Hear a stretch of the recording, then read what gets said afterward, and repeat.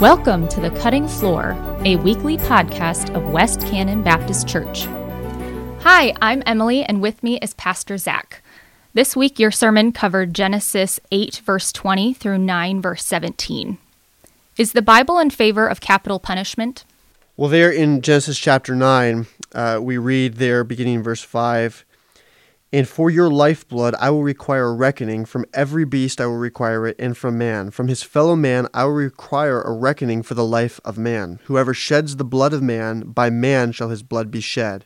For God made man in his own image." I think what's interesting as we look at these elements of Genesis 9, where the Noahic covenant is beginning to be expounded here in a couple of verses, but even in the preceding verses at the beginning of chapter 9, there's some significant creation overtones, but a resetting of creation in the context of a post-fall world that recognizes that fallen humanity will result in increasing violence on the earth.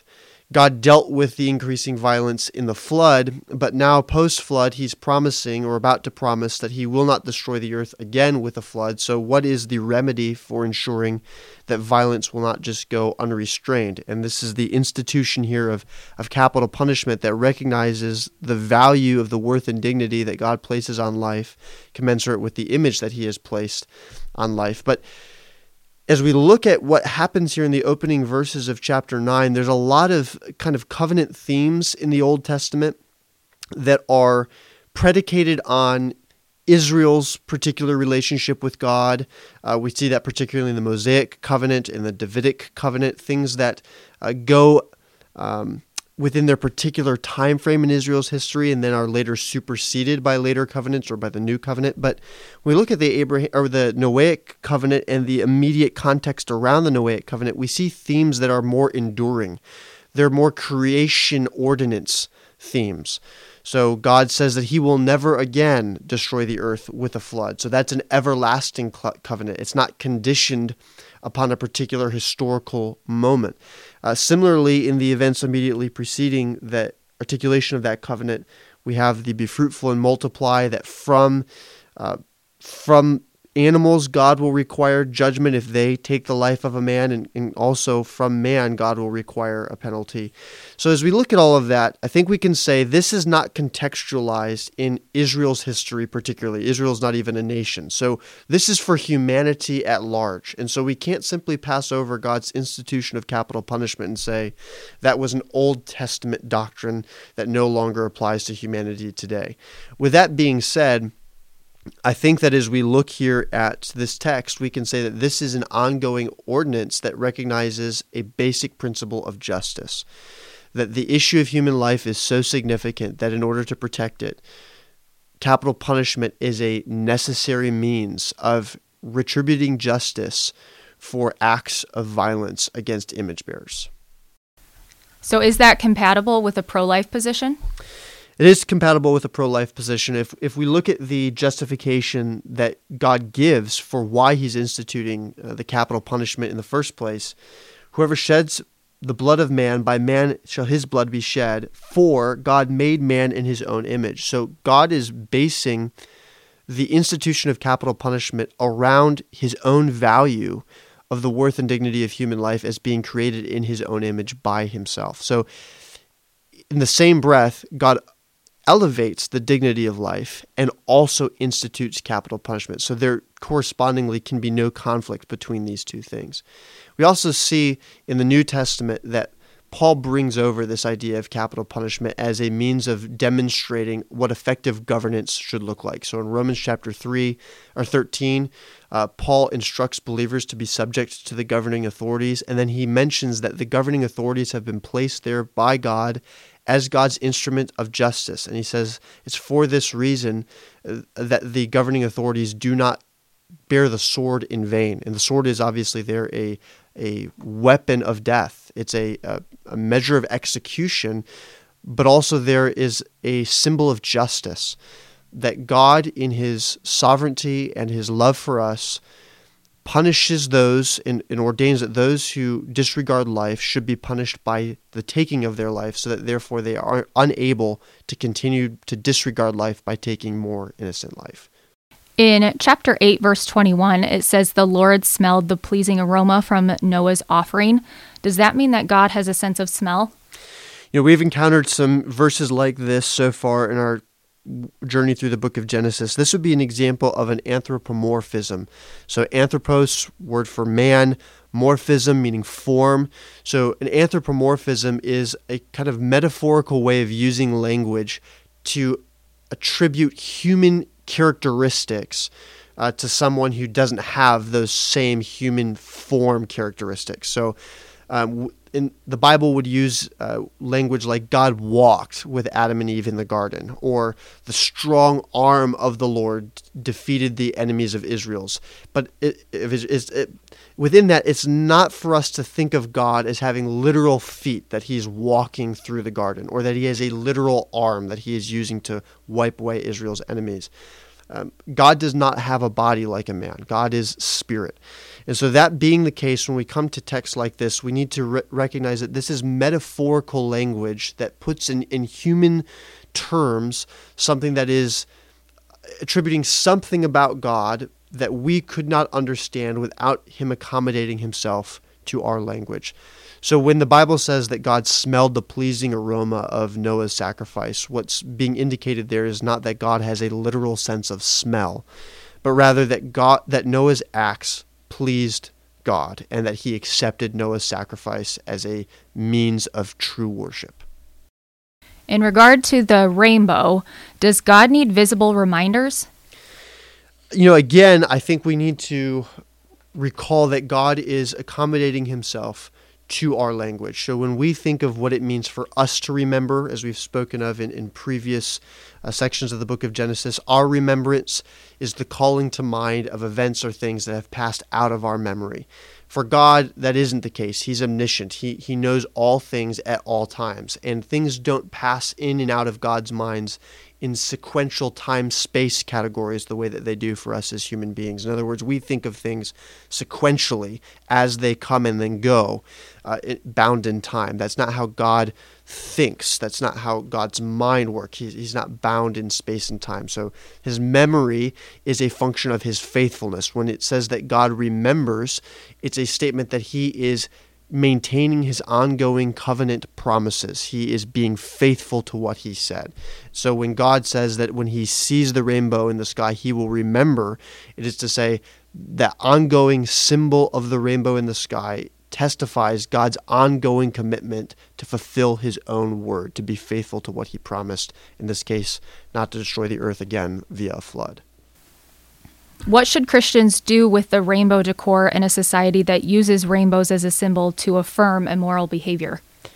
That's such a hard issue to wrestle with, because on the one hand, I certainly understand the impulse to want to reclaim a beautiful symbol that God gave to humanity as a evidence of his patient mercy to us and a promise that he gave to preserve life until the final judgment.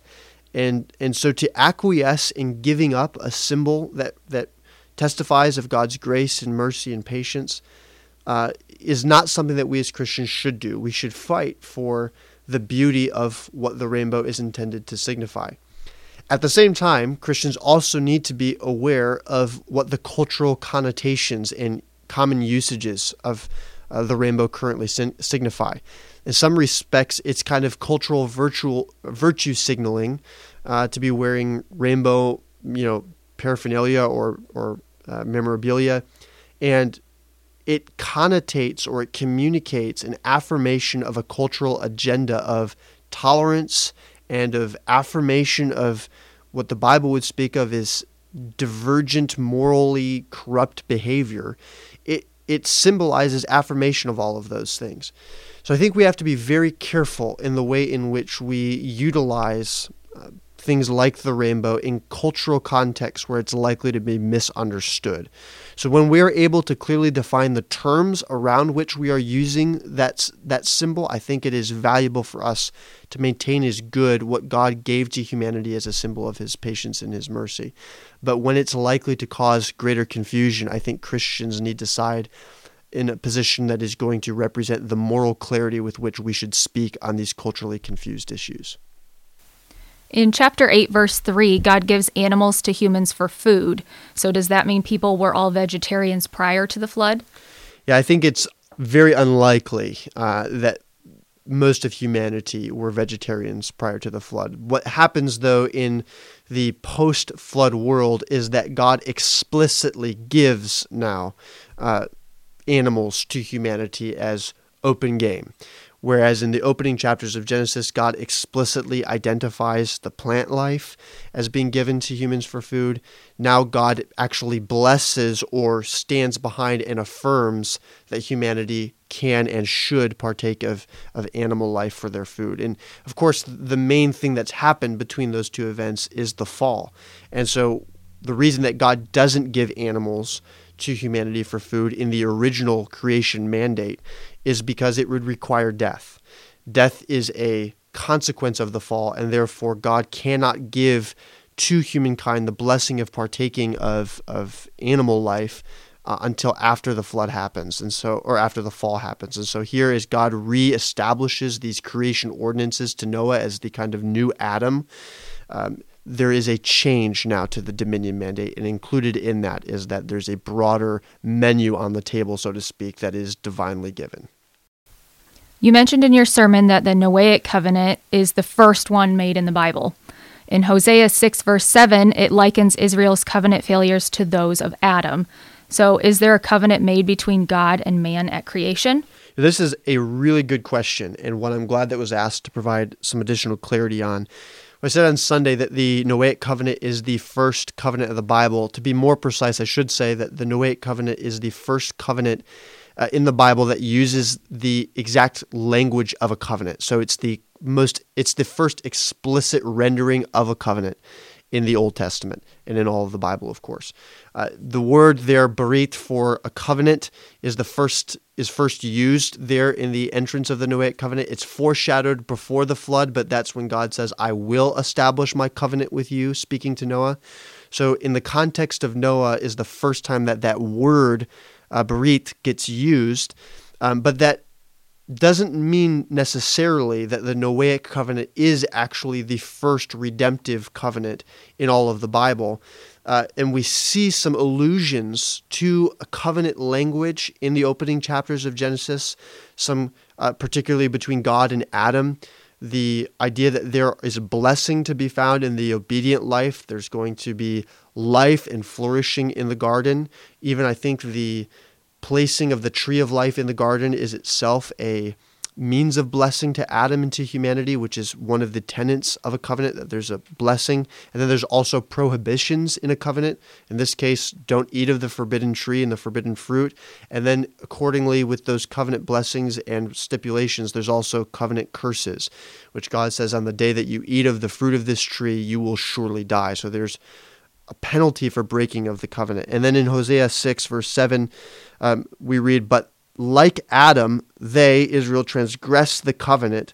There they dealt faithlessly with me. The broader context there isn't so much relevant to the question. What's important is that God is likening Israel's failure to keep covenant like Adam's failure to keep covenant. And so there seems to be an implication, at the very least, all the way in Hosea, that God has some kind of covenant instituted with Adam there in the garden. Theologically, we call this the covenant of works, that Adam has an obligation of obedience that's placed upon him. And if he keeps this obedience to God, the blessings to humanity will follow. We, of course, know Adam violates the covenant. The covenant of works there in Genesis chapters 1 and 2 is offset by the covenant of grace, where the second Adam comes. He fulfills for us the work of perfect obedience that the first Adam did not keep, and therefore he extends by his own righteousness, Christ as the second Adam, a covenant of grace, because we were unable to do the work in Adam that he did for us in his cross. A listener asked a question about a post from Ben Shapiro about the 7 laws of Noah, which are no idolatry, no blasphemy, no adultery, no murder, do not steal, do not eat the flesh of a living animal, and establish courts of law. Does that apply to us in any form?